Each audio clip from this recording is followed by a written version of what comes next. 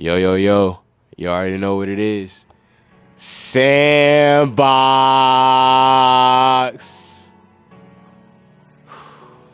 Man. It's your co-CEO, Jared here. It's your other co-CEO here, Mr. RTW. You already know who it is, Aden Freeman. What we talking about today, twin? Hey, look, y'all. The moment is finally here. The season finale of season 2. It's been a roller coaster ride just through all of this, from starting Sandbox up until now, and we started Sandbox back in April. No, it was not. It wasn't even. It wasn't even April. We started. Let me see that. Cause twin, Sandbox is a Virgo. Let's say give it. We started Sandbox in September 9th. I'm pretty sure. So we coming up on the 1 year anniversary and the end of season 2 per se. You feel me? To start really with the start of season 3. We really come at a converge with all of our projects. You feel me? Finishing up the Cypher, the Sandbox Creative Showcase. You feel me? Our MSB and WSB project, you feel me? The end of our senior year, and with all of the, effort we've put in, we really want to look at how it's just going to go the way it goes, you feel me?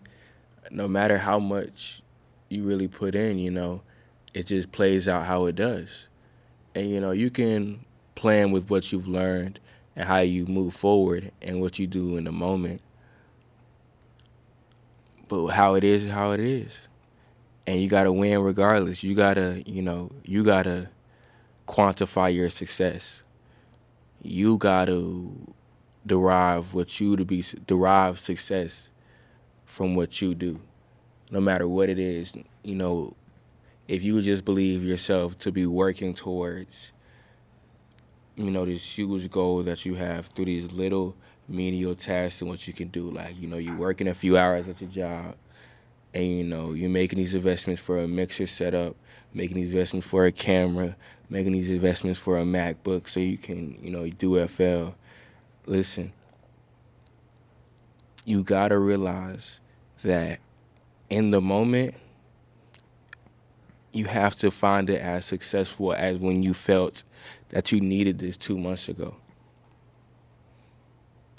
You got to congratulate yourself every day because it's always going to be a new day, and it's always going to have to be a moment you have to look forward.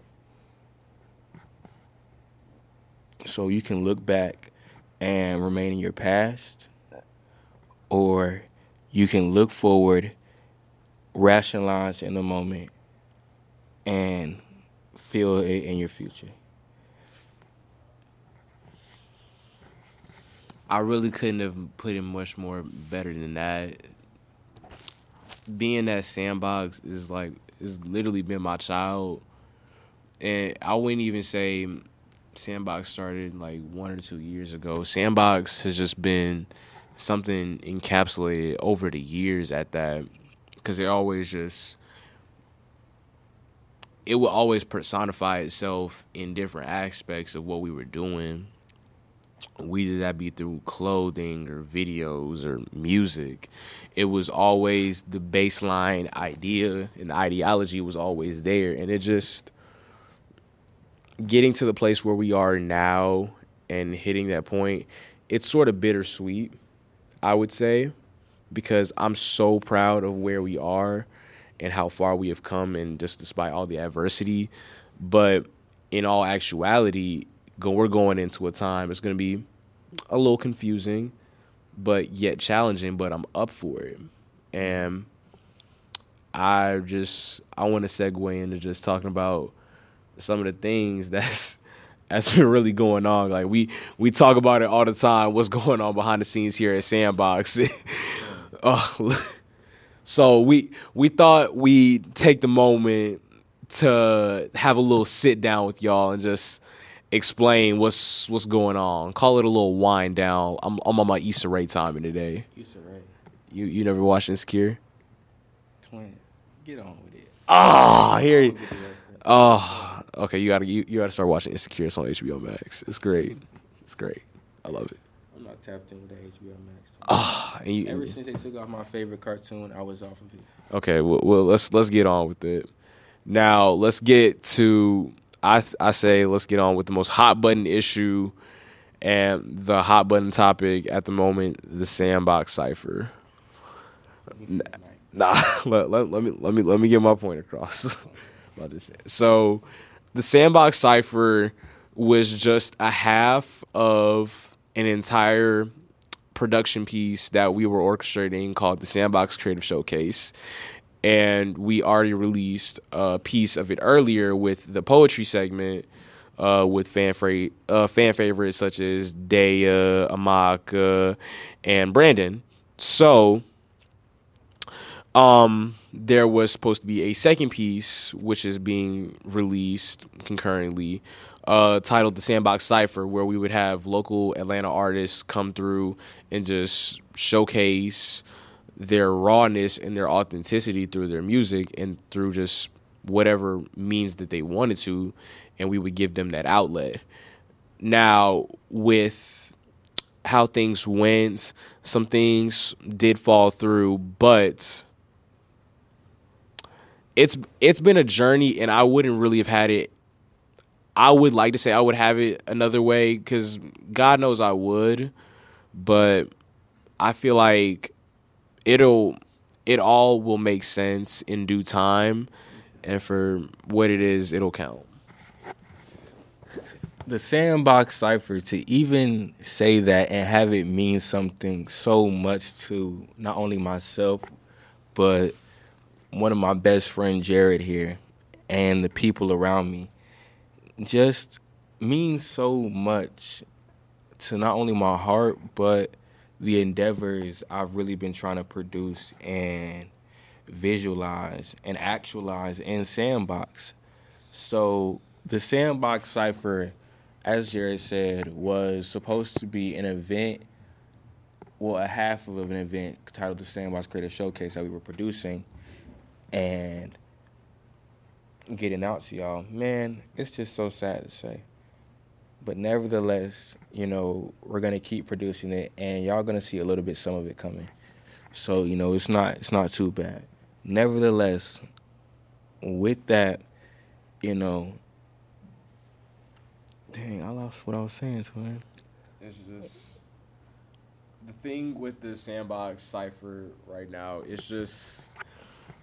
It's been something we've been pondering and trying to get into fruition for, I'd say, like, since December.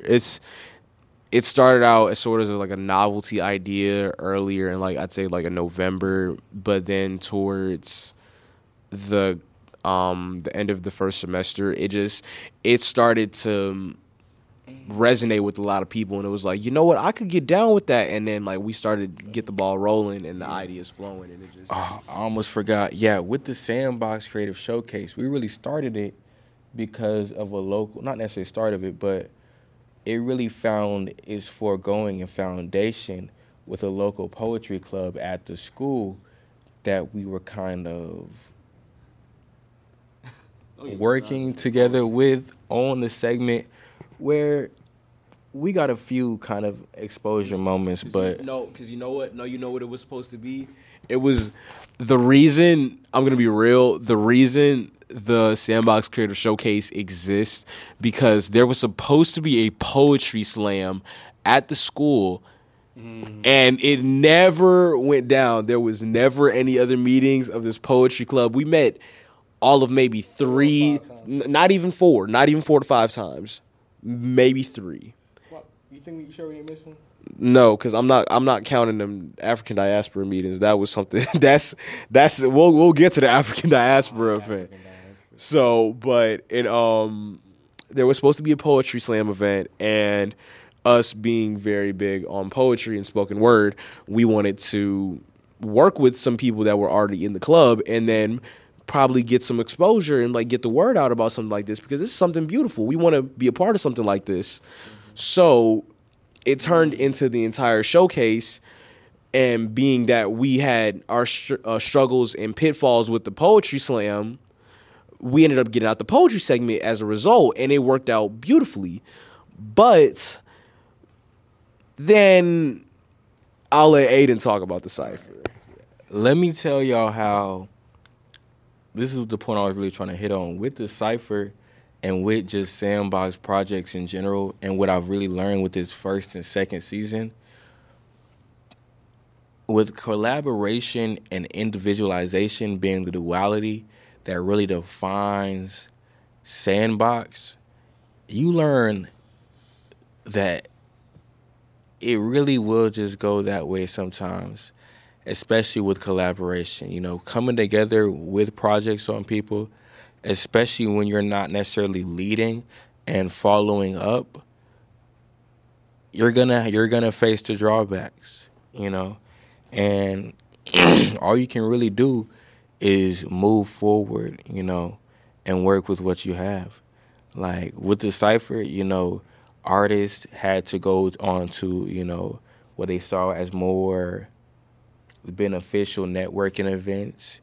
You know, unfortunate circumstances have to happen to the best of us, you know, working with a background team, you know, and a diverse set of members, say 3-4 photographers, videographers, you know, a DJ who has to bring all the equipment to school, then use after school, a set of artists with varying schedules that could come up and pop up at different times.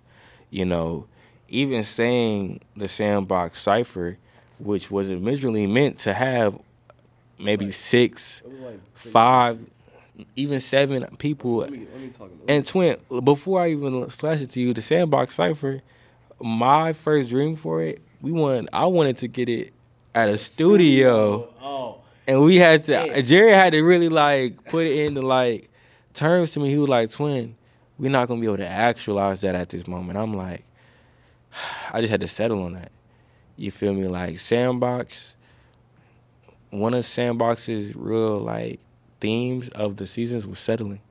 Mm-hmm. Like that's what, right, and being content and reserved and okay with the outcome of projects that you really pour your heart into. Like you see with a lot of projects at this school that they have these big ideals and not necessarily enough of the workforce to actually drive, you feel me, vision enough, whether it will may be to actualize their goals, especially with the team they're working with. But with Sandbox, we always did our best to really work with the standards that we could achieve with all of our effort, you know, and still produce our best product.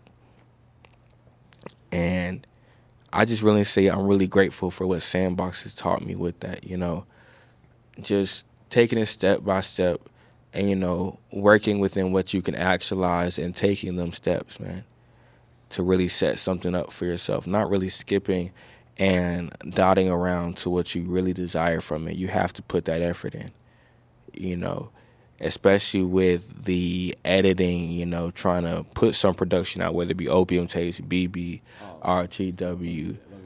Talk to him, Twin.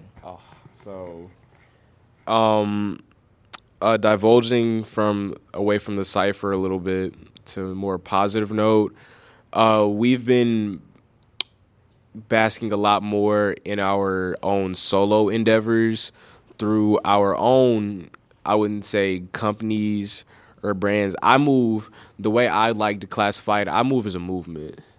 It's more of a way of life than more so a brand or a company rather than anything. I like the way that I constitute this. It's my being. It's how I move day to day. So with that being said, I have my movement, Bonnet Boys, which really encapsulates just being one with true self, because I don't have the place or means in my life anymore where I have to fake who I am at this point. I don't see the purpose in it. I'm truly who I am, and the term Bonnet Boys stemmed from A joke between me and my friends. What's up, twin? I was getting to talk about that BB. I know. Let me see real quick. Let me get to talking about that BB.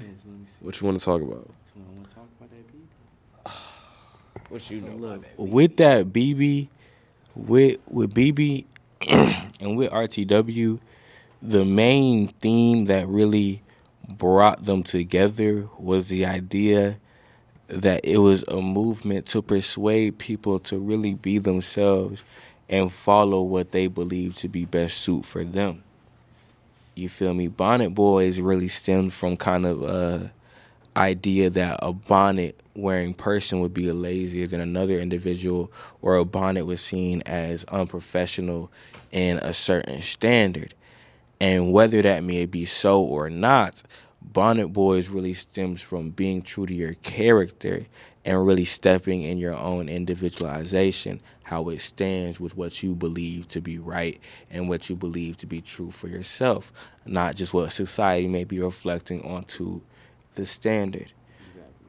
And so with RTW, that really stood as something for reveal the world, and the world not to just be my world, but the perspective. Reveal the suffering perspective. Reveal the perspective that is being undermined.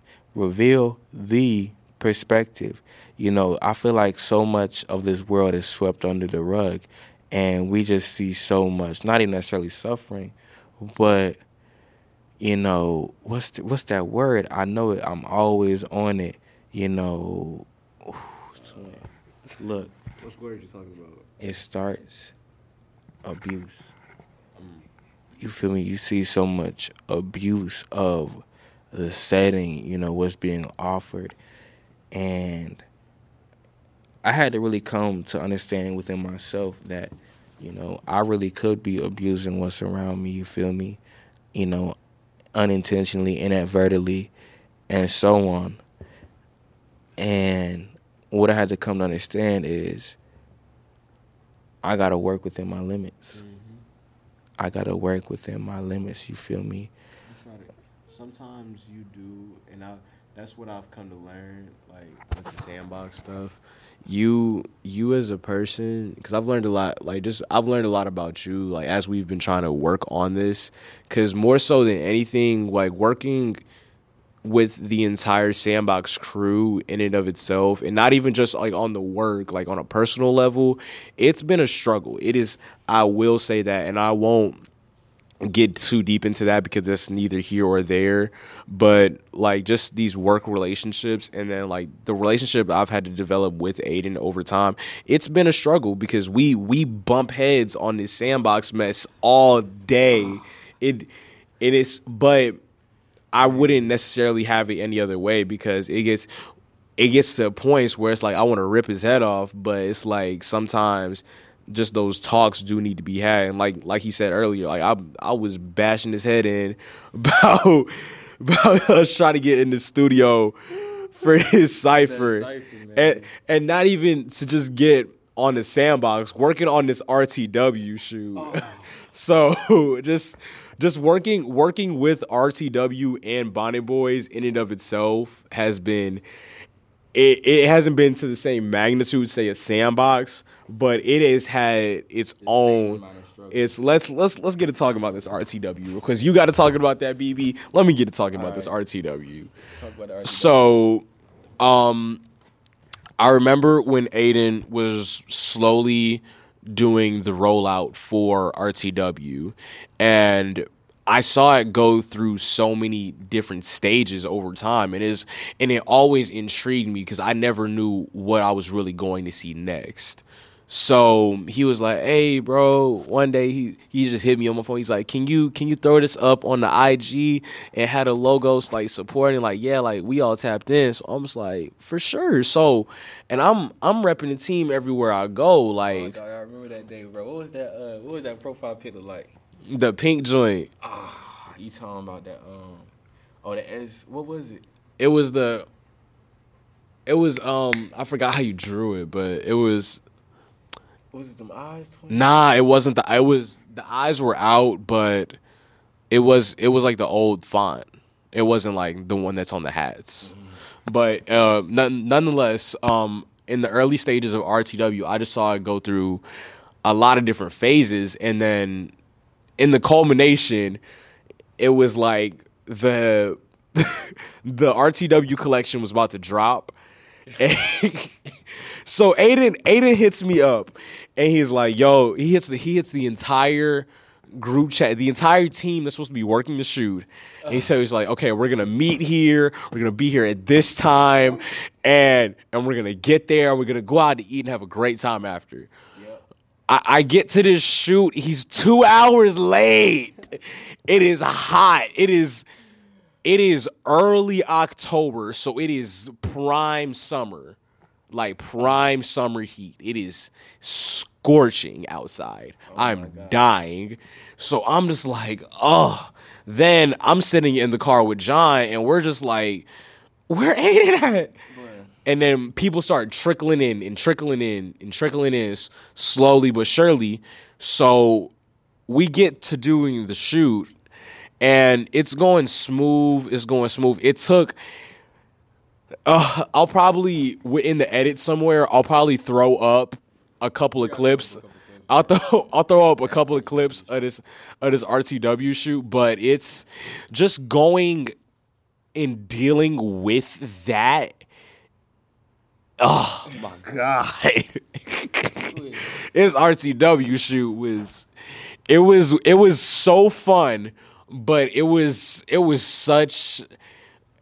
It was a headache. It was. Oh. Listen, with all of, I'll say, RTW, Bonnet Boys, Sandbox Productions, all of them have been lessons and just takeaways from what you can really learn from just doing this, not only entrepreneurial work, but that, individual work for what you believe and your endeavors you're really working on, whether it be, college, entrepreneurial work, film work, artist work, just any kind of individual work you're working on. The lessons have been ever present, you feel me? With that RTW shoot, I really learned that I do need to have more foundation. I'm not going to be able to skip out on that foundation that needs to be set, right, with actualized goals and my realizations. You feel me? With the Bonnet Boys project, you feel me, I realized that I will have to settle and I will have to make adjustments for things that we really want to put out. Because even cooking up Bonnet Boys in of it itself, because I remember when I made the very first. Flash that intricate Bonnet Boys design. Oh, I'll flash all of the the early pieces of the Bonnet Boys merchandise, but okay. But when I made the first sample, ideally, that's how I envisioned it being at the time. Now, given that it has taken some creative liberties as time has gone on, it's gotten to a point where I can say I'm proud of it, but just like even the day that we sat down to cook up the first part of the collection, it was, we had to rework. Like, we had to cook logos on the spot and then rework those into something new that we could put on the hats and make it tangible. So even working with that, I know more so now I have to work within my own limits, because I know sometimes I can overstep and I can be a little overbearing with things that I do envision. But it's just the maximalist, I'd say, that's in me, because I want to make the best project possible. But sometimes it can be my own pitfall to an extent. And I see that with all projects, whether that be the Cypher, the African Diaspora event, and so on. It's just... Listen, man, as a visionary, you really do seek the ideal, presentation of your work. You feel me? With the Cypher, I had such high and mighty goals, like, you know, shoot for stars, aim on the moon type beat, you feel me? And with that, you feel me, I did learn that you do really set the standard for, you know, what you want to be put out. So I may have had this one side that was the most ideal presentation of the cipher. Then, you know, I had a kind of, okay, a settlement right here. You know, those are the standards you really want to work with with what you're putting out for your presentations. You feel me? Right.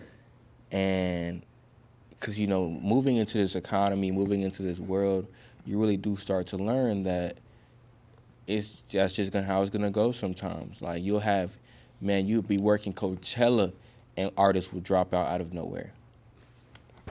Shout out Frank Ocean. Shout out Frank Ocean. Like, that's just how this stuff goes sometimes. Look. Let's keep it real. This is still a podcast episode. This isn't us just giving our sob stories. Look, let's keep it real. Let's get to talk about this Frank Ocean real quick. Oh, look, I'm not. Look, let me see about that Frank Ocean.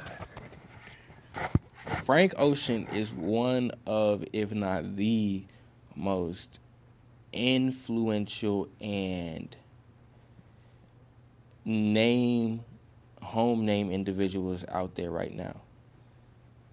He is so to himself and indicative of himself in what he does with everything that you really can't. You find a hard time having to disrespect it, because he's so private with what he does that if you really have something to say, you can say it and it will still probably go nowhere. Because, you feel me, at the end of the day, that's just how it be rolling with Frank Ocean. Like, look, I want to say this. I love me some Frank Ocean. Like, he be hitting, and you feel me. But you know Frank Ocean signed his twin. Frank Ocean is, if I'm not what is twin? Hey Siri. I'm pretty sure Frank Ocean's like a Gemini or an Aquarius. He's a Gemini, Aquarius, guys? I think he's like a Gemini or an Aquarius.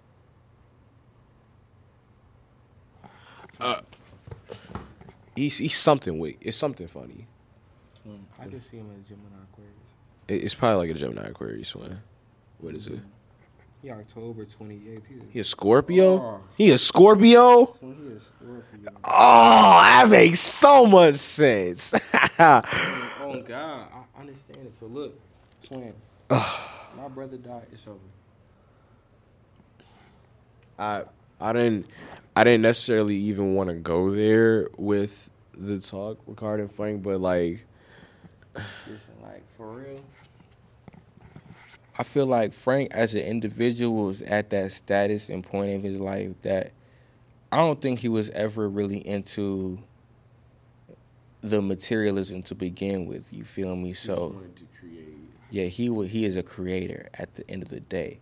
So if as you see, if his vision cannot be reached, he really could be too insecure to bring it out. You feel me? Like, with every production he made, he's always been secure with it. I mean, but even with the insecurity, because like take the Coachella situation right now. Do you know all what's going on like the first weekend? Okay, so look, only thing I seen was that, you know, his standards weren't being met, so he ended up dropping out the second week. Right. It's not even that he just dropped out at the second week.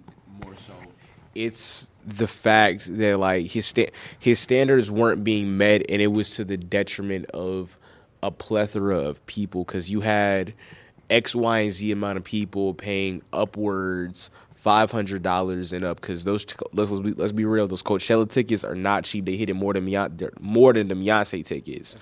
So those Coachella tickets are 1,000. Let's be real, like 1,000 up. Then you have to get navigation out there, so that's like you had to get a plane ride, get a hotel, food. Coachella is out in the desert in Cali, twin. Yes. Where'd you think Coachella was? I've never been. I didn't know. I'll say Coachella is in the desert in California, twin. So it's I want to go too, but we gonna have to have some bread, twin. Bread ain't even a problem. Let's just go. should go next year for Sandbox. I was trying. You gotta be 21. Nah, 20. You gotta be like 18. Well, I think you gotta be like 18. But I wanted to go this year because I was gonna go in June. That's the thing. I want to try to go. Oh, this for Sandbox? No, just in general. What's up? Yeah. Yeah, Swin, what are you talking about? Swin, we trying to go to this. We trying to go to this Coachella. Swin, what are you talking? Twin, what are you talking about? What are you even talking about? Aiden, what are you even talking about? Back to Frank Ocean. Back to Frank Ocean. So, being that what he did with that whole that closing set, he didn't even get on stage for like an hour and a half or so. So all those people were there hot, going through all of that for X, Y, and Z amount of time. Then he didn't even perform the entire time because curfew or something. So the set got cut short. So he didn't even play all the songs. But look, twin. Then like you still had. Then before that, like he had this intricate set and all of this. Then he had them demantle it, and it took. I don't even know how long to get that set done. And God knows everybody. I know. That's it. They had to melt a whole ice. That's literally what I'm talking about. Like they had to melt an entire ice rink just because it wasn't what he aligned with his vision. And I can understand being a creative and something not aligning with my vision. God knows, because there's multiple things like with Sandbox like that I wanted to do, but we couldn't even get done. I wanted to have an episode about music. You wanted to have an episode about nature. Neither of those things really came to fruition. Sure, we did get that Voodoo episode, but I wanted an episode directly just catered towards music and all different kinds of how it affects people. Let me tell you about. If we get to talking about these like lost episodes, man, the AV episode, you feel me? The AV episode is the AV episode, the Alarm and Co episode, really a lost episode. No. Wow, you don't get to talk about this Alarm and Co episode. I'm on the mic for this one. So, let's rewind a little bit back to season 1. This was October. Yeah, October. We were in contact with the good people at Elam & Co. Don't get this wrong. I love them. I love them. They're so progressive. They have a head steady leader on top of them. They are rocking with some solid leaders in Elam & Co. Y'all are definitely going to see some work come in front of them very soon that y'all are not expecting. Like, working with these, I will say this before we get to start talking about anything. Working with these Westlake collaboratives, you always see that these are steady and rockhead minds. So, whenever we're talking about this or critiquing them, we always do so with the, notion that when we working with them at the time, we have full conviction in it. And we knew what we were getting into. You feel me? But sometimes unfortunate circumstances, new learnings about people, that's just how it goes. So saying this is full disclaimer, we love Elam & Co. and all of these collaboratives. Like, we worked with them because we chose them. For sure. And I won't even just, like, generalize it to the idea of lost episodes, because it's so much more than just lost episodes. It's lost moments per se, because it's a lot of things that we had visualized in our heads going into what we wanted to have done going on with Sandbox over the course of the year, but it didn't come back into fruition. Now, tying that back into Elam & Co., back in October, we had the chance to work on an episode of the Sandbox podcast with Elam & Co. And they came in, it had Sandbox member Tyler on there, shout out T. And it featured Elam & Co.'s co-founders, Daya and Jalen. Daya, as you all have seen, she's previously been on the poetry segment, shout out Sandbox alum.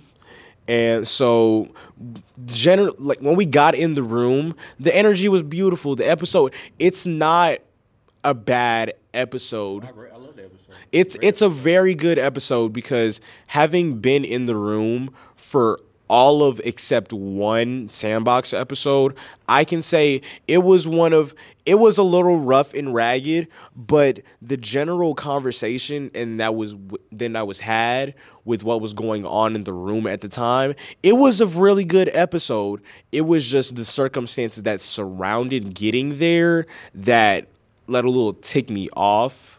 And it's just like, it's like that looming headache that sort of deal with it. But it comes and goes, and I just is episode 4, ain't it? Yeah, episode 4. Yeah, let me talk.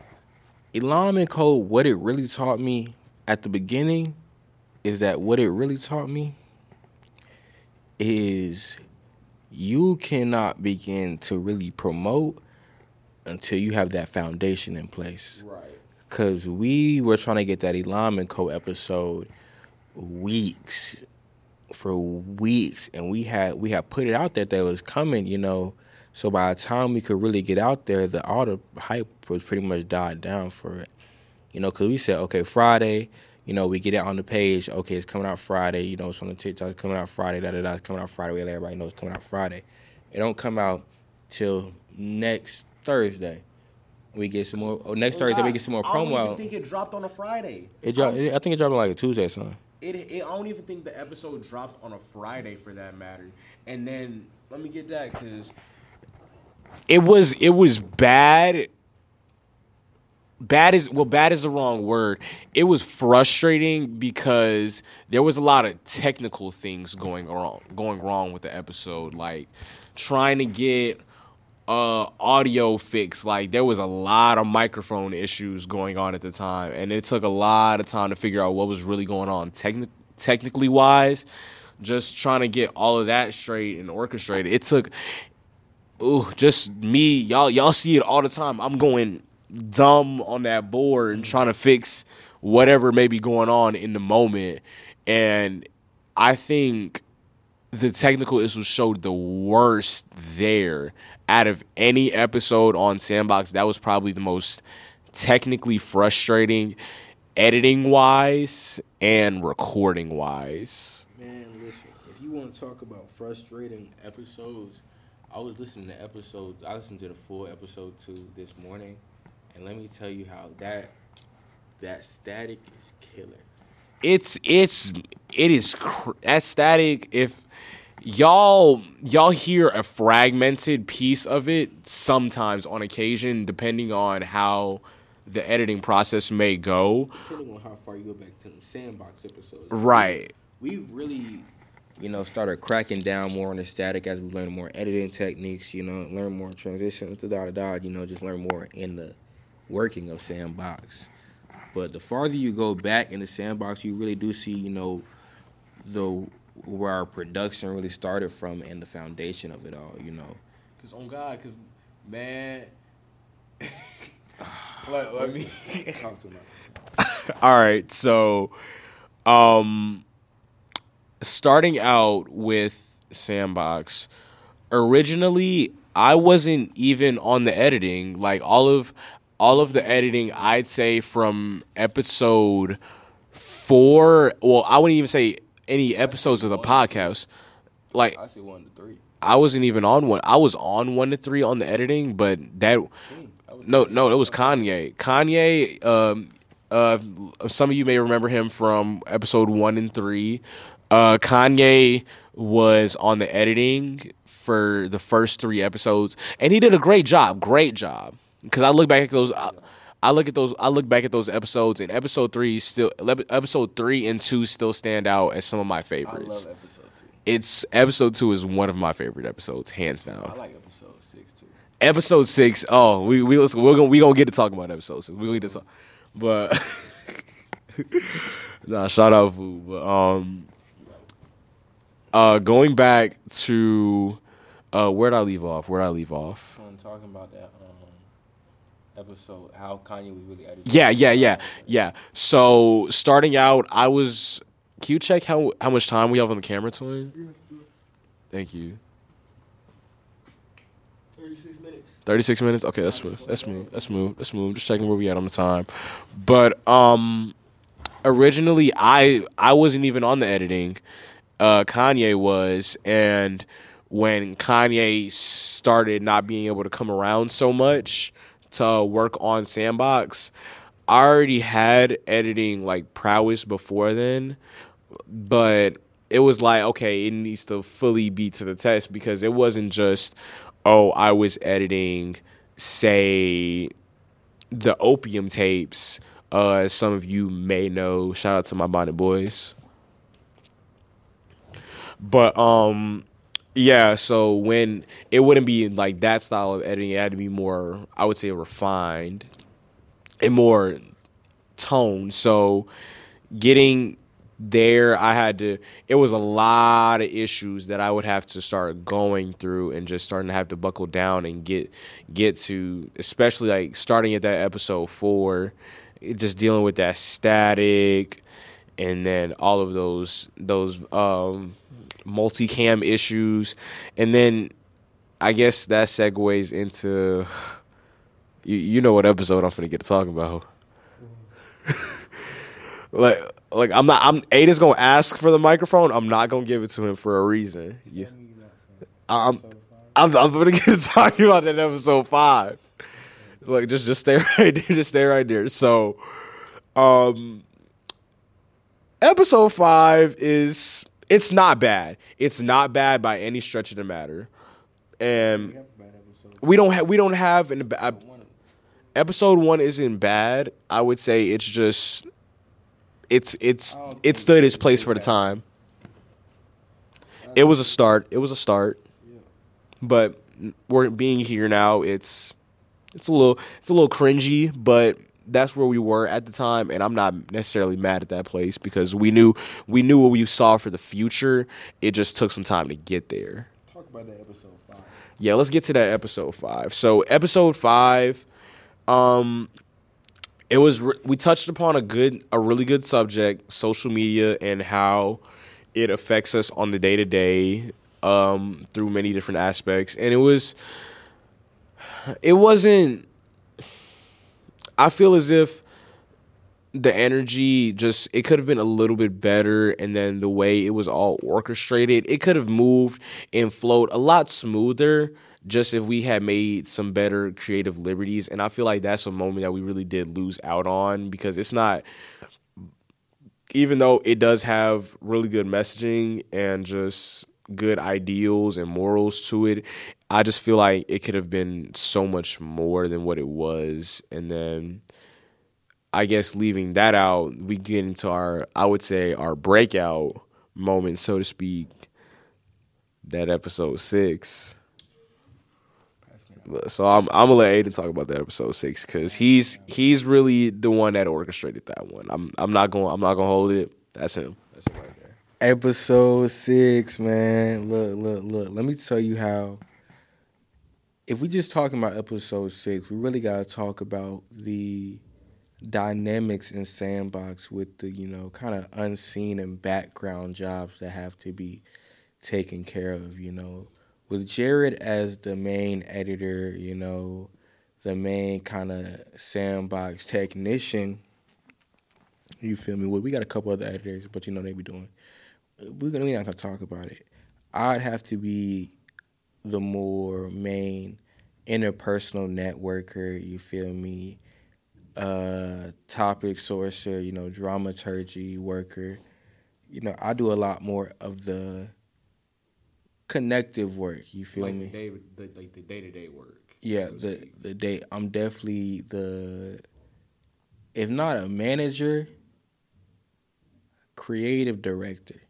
You feel me? I do a lot of the orchestration. You feel me? While Jared is not to say not an orchestrator, but he's definitely more of a engineer, making sure like the train runs smoothly. Like I'm definitely conducting in the way it leads, but he gonna be like, nah, man, we don't got enough code for that, man. Like we're not gonna be burning that long. You feel me? Like when it comes down to it, when I gotta shut something down, I'm gonna shut it down. We is recording, man. Yeah, but look. So hold on. Go ahead. But look, for real, like when you really look at it, like if definitely the Sandbox was a train, man, I'm definitely, leading it towards the objectives I have to hope for it and the ideas I have for it. With Jared being the main technician, you feel me, on the main editing and you feel me more technical side. Nevertheless, you feel me, with the designs, the creative directory, you feel me, the art style of it, that's really where I begin to take suit. And with that episode 6, that's where me and Jared really began to start going hand in hand with the music because he felt so passionate with the music. And I found this artist who I believe to be like nothing else I had seen at Westlake, my man Vuda. Now, Jared, talk about that man Vuda, bruh. Voodoo Ace. Voodoo Ace. Shout out to my Ace. We gonna throw some. You gonna man working with this Vu is like an honorary Sandbox member. Cause it's whenever he comes into the studio with us, it's all good energy, and he understands what we've been trying to make as an organization, and it's just seeing his growth over time. Even when I first met him, I met him the day of episode 6, and I felt like I had known him all my life. It was just kicking it with bro, and just working with him, and just doing all of these projects with him. It's been crazy, and that's been some of my like the highlights of like I'd say my filmography work this year, at least working with him at least. Cause the first thing I met about that man Vu, he's such a perceptive individual, in the sense that he can kind of ascertain who is really not even just to say about that business, but on that similar timing to him, with how he rolled. Like, cause when he came up on there, he really got to talking about that truth, man. It wasn't, Jared, you killing me with that sound. It'll be all right. Killing me. But yeah, he really came on there talking that piece, man. It wasn't nothing we were expecting. When he came on there with that freestyle and shut the room down. I remember when he sent the beat beforehand. I was like, man, this sounds smooth, but it was me and Trigger. I didn't know he was gonna come on like that. Twin, it was me and Trigger. Man, Vuda, bruh. And we gonna show y'all a few of these unreleased freestyles, coming up. But working with Vuda, man, it's such a blessing because he always on some down to listen timing, down to really hear it out. You feel me? And try to work with you and bring something to the table, and not really just step into your path. He gonna walk with you. He gonna bring along what he got going on. And really get your goals. Right, where along where side he going, man. He got us out there at these shows, man. We doing that work for him, man. And every time we done ask his man Fuda to be on here, he right over here. Look, and then going, man, fitting his schedule and our schedule, man. I'm telling you, it's just that entire Fuda episode, and then when I was editing it literally. When I got done with it, I was pretty much done editing the episode that day, if not that next day, and we were able to drop it come Friday. It was just such a seamless process. It had like little to no flaw, and it was raw in this such a beautiful way, because mind you, what's up? it was so refreshing to feel that episode after that episode 5. Twin, please don't let's divulge away from episode 5. You weren't in the studio that day. You don't know. You don't get to talk about episode 5. You don't get to talk about episode 4. You don't get to talk about 5. 4 or 5. Twin, you don't get to talk about either of those episodes. You can talk about the planning, but you don't get to talk about the executions. Twin. It's not even about the, what's it called? The afterward. Oh, don't get me started on that. Post production. Ooh, but Execution, advertisement. Not the execution, but the execution of the advertisement. Yeah, that was. Oh no, I'm talking about the. I'm talking about the execution of production, like no, not see, middle. I be loving the way the episode. I don't believe we have a bad episode. It's. I feel as if since I've been there all day, I see the flaws, and I don't want to call them flaws. I see the flaws. But I mean, I see the lessons. It's a lot of lessons, and I think boom that ties in actually perfectly to episode 7, which was our season finale of season 1, and it was with episode 7 we had a good majority of the Sandbox crew here with us in the studio that day, and we talked a lot on growth and. Yeah, it was really good and refreshing to get that. I don't really have anything negative to or exceptionally. Nah, it was me, you, Shaki, Isha, and Aaron. Yeah, Aaron. Shout out Slime Icons. Shout out Aaron. But nah. We're gonna throw the place up in there. Nah, shout out Jay. Yeah, then I don't really have anything exceptionally positive because because I have a few grievances. Say you already know we got to start rapping soon. We have like 24 minutes.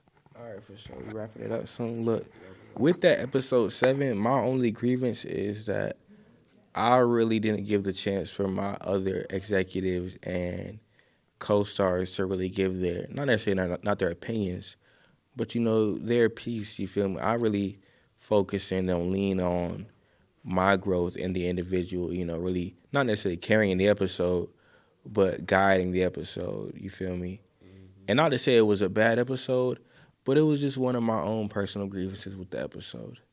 You should watch it, though. It's a great episode. It's a really good episode.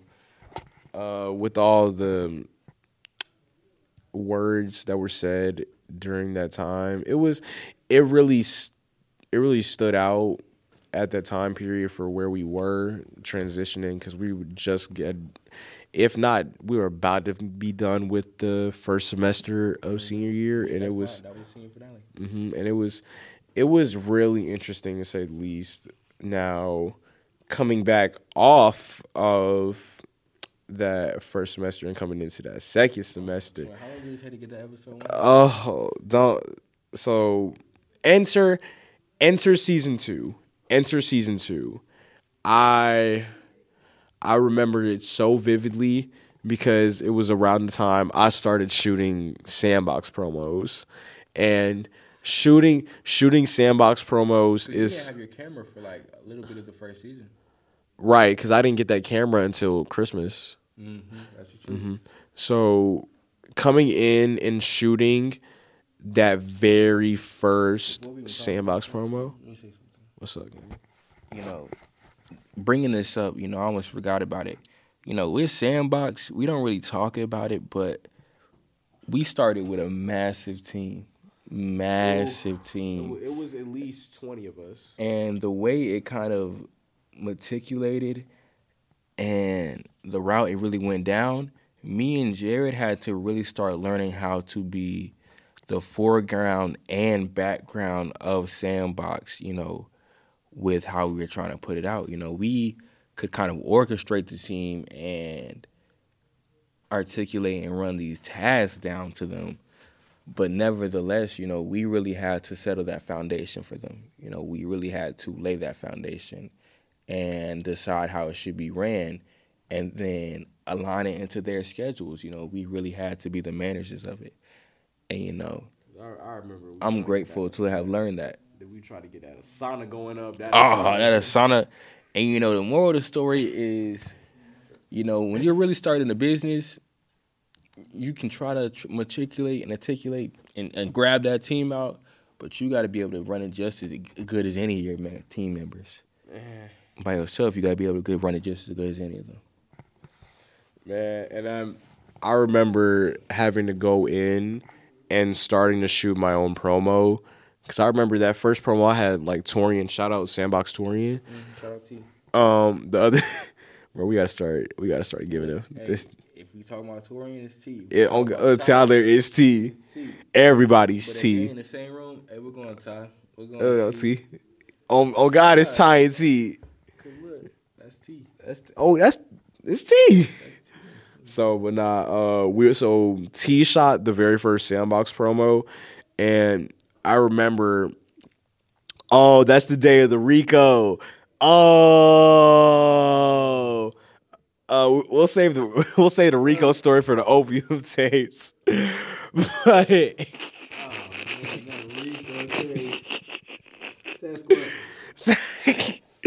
nah, shout out to my Sasquatches. Sasquatch, man. Shout out to my. Hey, look, Sandbox Sasquatch, man. You know how we get down. That's all I'm gonna say. Hey, but nah, going into the first Sandbox promo, that transitioned perfectly into episode 1 of season 2, the long overdue Jaja episode. Oh, that Jaja episode was so funny, bro. Oh my God, it's. Let me talk about the Jaja, please. Please let me get to talk about it. Please, let me. How much time we going on the camera, gang? Let me see. Let me do something. Keep talking about that. Man. All right. So with this episode 1 of season 2, it took God knows how long. Who knows, twin?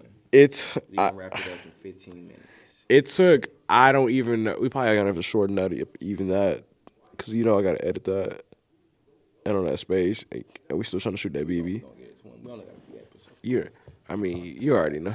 I'm gonna keep talking, but with that being said, this episode 1, it was really interesting to get done because we had to work with Lonnie's schedule. Let me see that. Go talk about Lonnie. Jelani. I love me some Jelani. Jelani is one of the most driven and multifaceted members of Sandbox, and I believe her to just be what's the most indicative definition of Sandbox and what a Sandbox individual should be. Living the dream and just aspiring to be, and just that just unequivocal self of identity. You feel me? Individualization. Because she knows who she is. She knows who she is. She knows what she want to produce. She knows what she want to preach. She knows she want to actualize, and she knows what she wants to present. And that's why I love Lonnie. She be so unequivocal with it. And it hurt because working with that, I be like, girl, what you mean the mayor got you booked? What you mean? What you mean Ray Cole got you dancing tomorrow? Oh, it be. I love Lonnie though, but back to the episode. Thespian Day. Oh. Hey, shout out Thespian Day. Shout out Camille Sims. Oh yeah, shout out Sandbox alone. Shout out Camille Sims. Throw some pictures of Camille Sims. Boom, episode 3, greatest episode ever. But just working with that Jaja episode, that was fun fact. That was supposed to be the first episode of Sandbox. At that was what it was supposed to be. I'm glad in hindsight it wasn't though. I'm glad. I'm not gonna cap. If we had came in on that time in first episode, I feel like our following episodes we would have felt very undervalued. That's what I'm saying. I Like, appreciate that Jaja episode so much. Exactly. Like having that start off the season at that, and then we went. What was that second episode that we had? Oh no, that second because right after we had filmed episode 1, we had gotten into working on the poetry showcase. Oh no! So what was it? We had episode 2 though. No, we did have an episode 2, but you got to remember that episode 2 was only like last month, gang.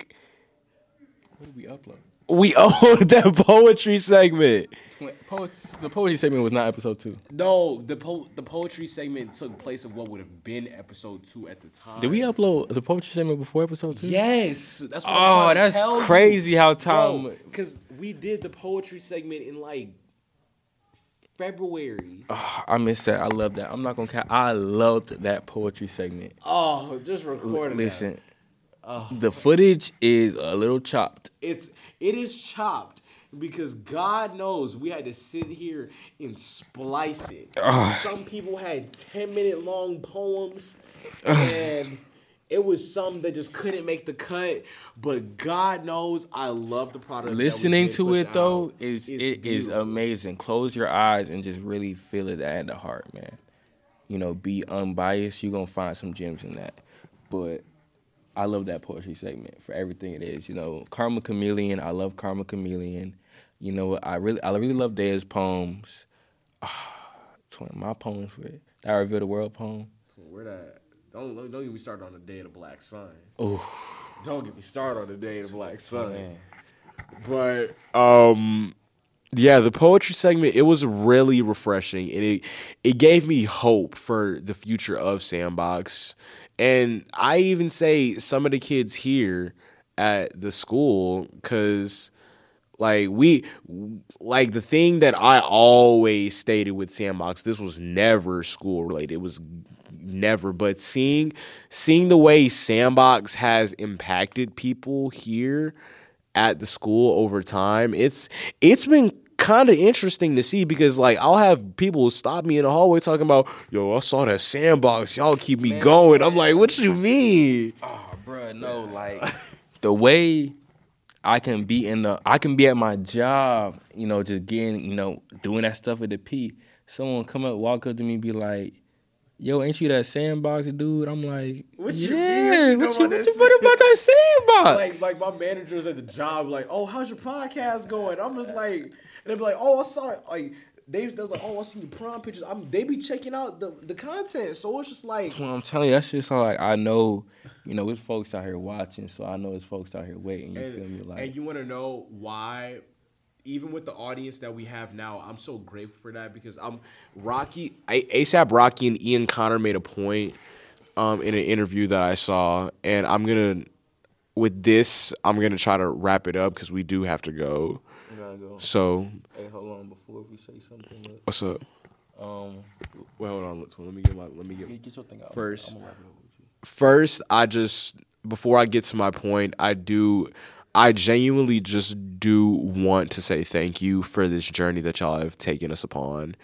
I wouldn't have it any other way. It's taught me so much, and then this has given me some of the most genuine passion that I've had in my life so far. I find true joy and comfort in working on Sandbox, and just all of what is under the umbrella of Sandbox. It just gives me so much genuine passion and joy that I get to do this with my brother. First off, I just want to say thank you to, you know, the friends, the best friends, the people I love, the people I've fallen out with, you know, the lost friends, the, you know, locked away friends, you feel me? And all the individuals that really uplifted me and were surrounded by me to get up here to this point. And, you know, with what we have coming forward, we're always going to continue preaching that individualization, that preparation, and that presentation with how we do it. You know, it's going to be unequivocal. It may take longer, and it may be here when it gets here. You know, who knows? Nevertheless, we're never going to stop working. We're always going to keep on that Sandbox time, and with that, man, it's Sandbox. Like I always say, the movement shall never die. It's just reborn in different frames, in different instances. But the point I was trying to make, with that being said, I really wanted to talk about something that A$AP Rocky and Ian Connor both said. They were talking along the lines of, I don't do this necessarily for the masses. It's not to gain global attention. It's more so to connect with people that have the same ideals and want to be able to showcase their creativity and their genuineness and their rawness and what they do encapsulates. Now, it doesn't matter how many people I do this for. We could have 1 million fans on Sandbox, 10 million, 15. It doesn't matter the number to me. If I have someone that can truly resonate with what it is that I'm talking and I want to encapsulate with what I'm doing as an artist and a creative, then that's what matters to me the most out of anything, that I connected with somebody and then they can appreciate what it is that I'm trying to do. That's what really matters to me at the end of the day. I stole this quote in one of my episodes. When you can't stay motivated. I'm gonna sit down. Your hand cut off. Look, cause we finna get out of here, bro. I'm just keeping it a bean. Y'all gonna be hearing from us. I don't know when, but when you can't stay motivated, stay consistent. And look, on that note, I'm Jared.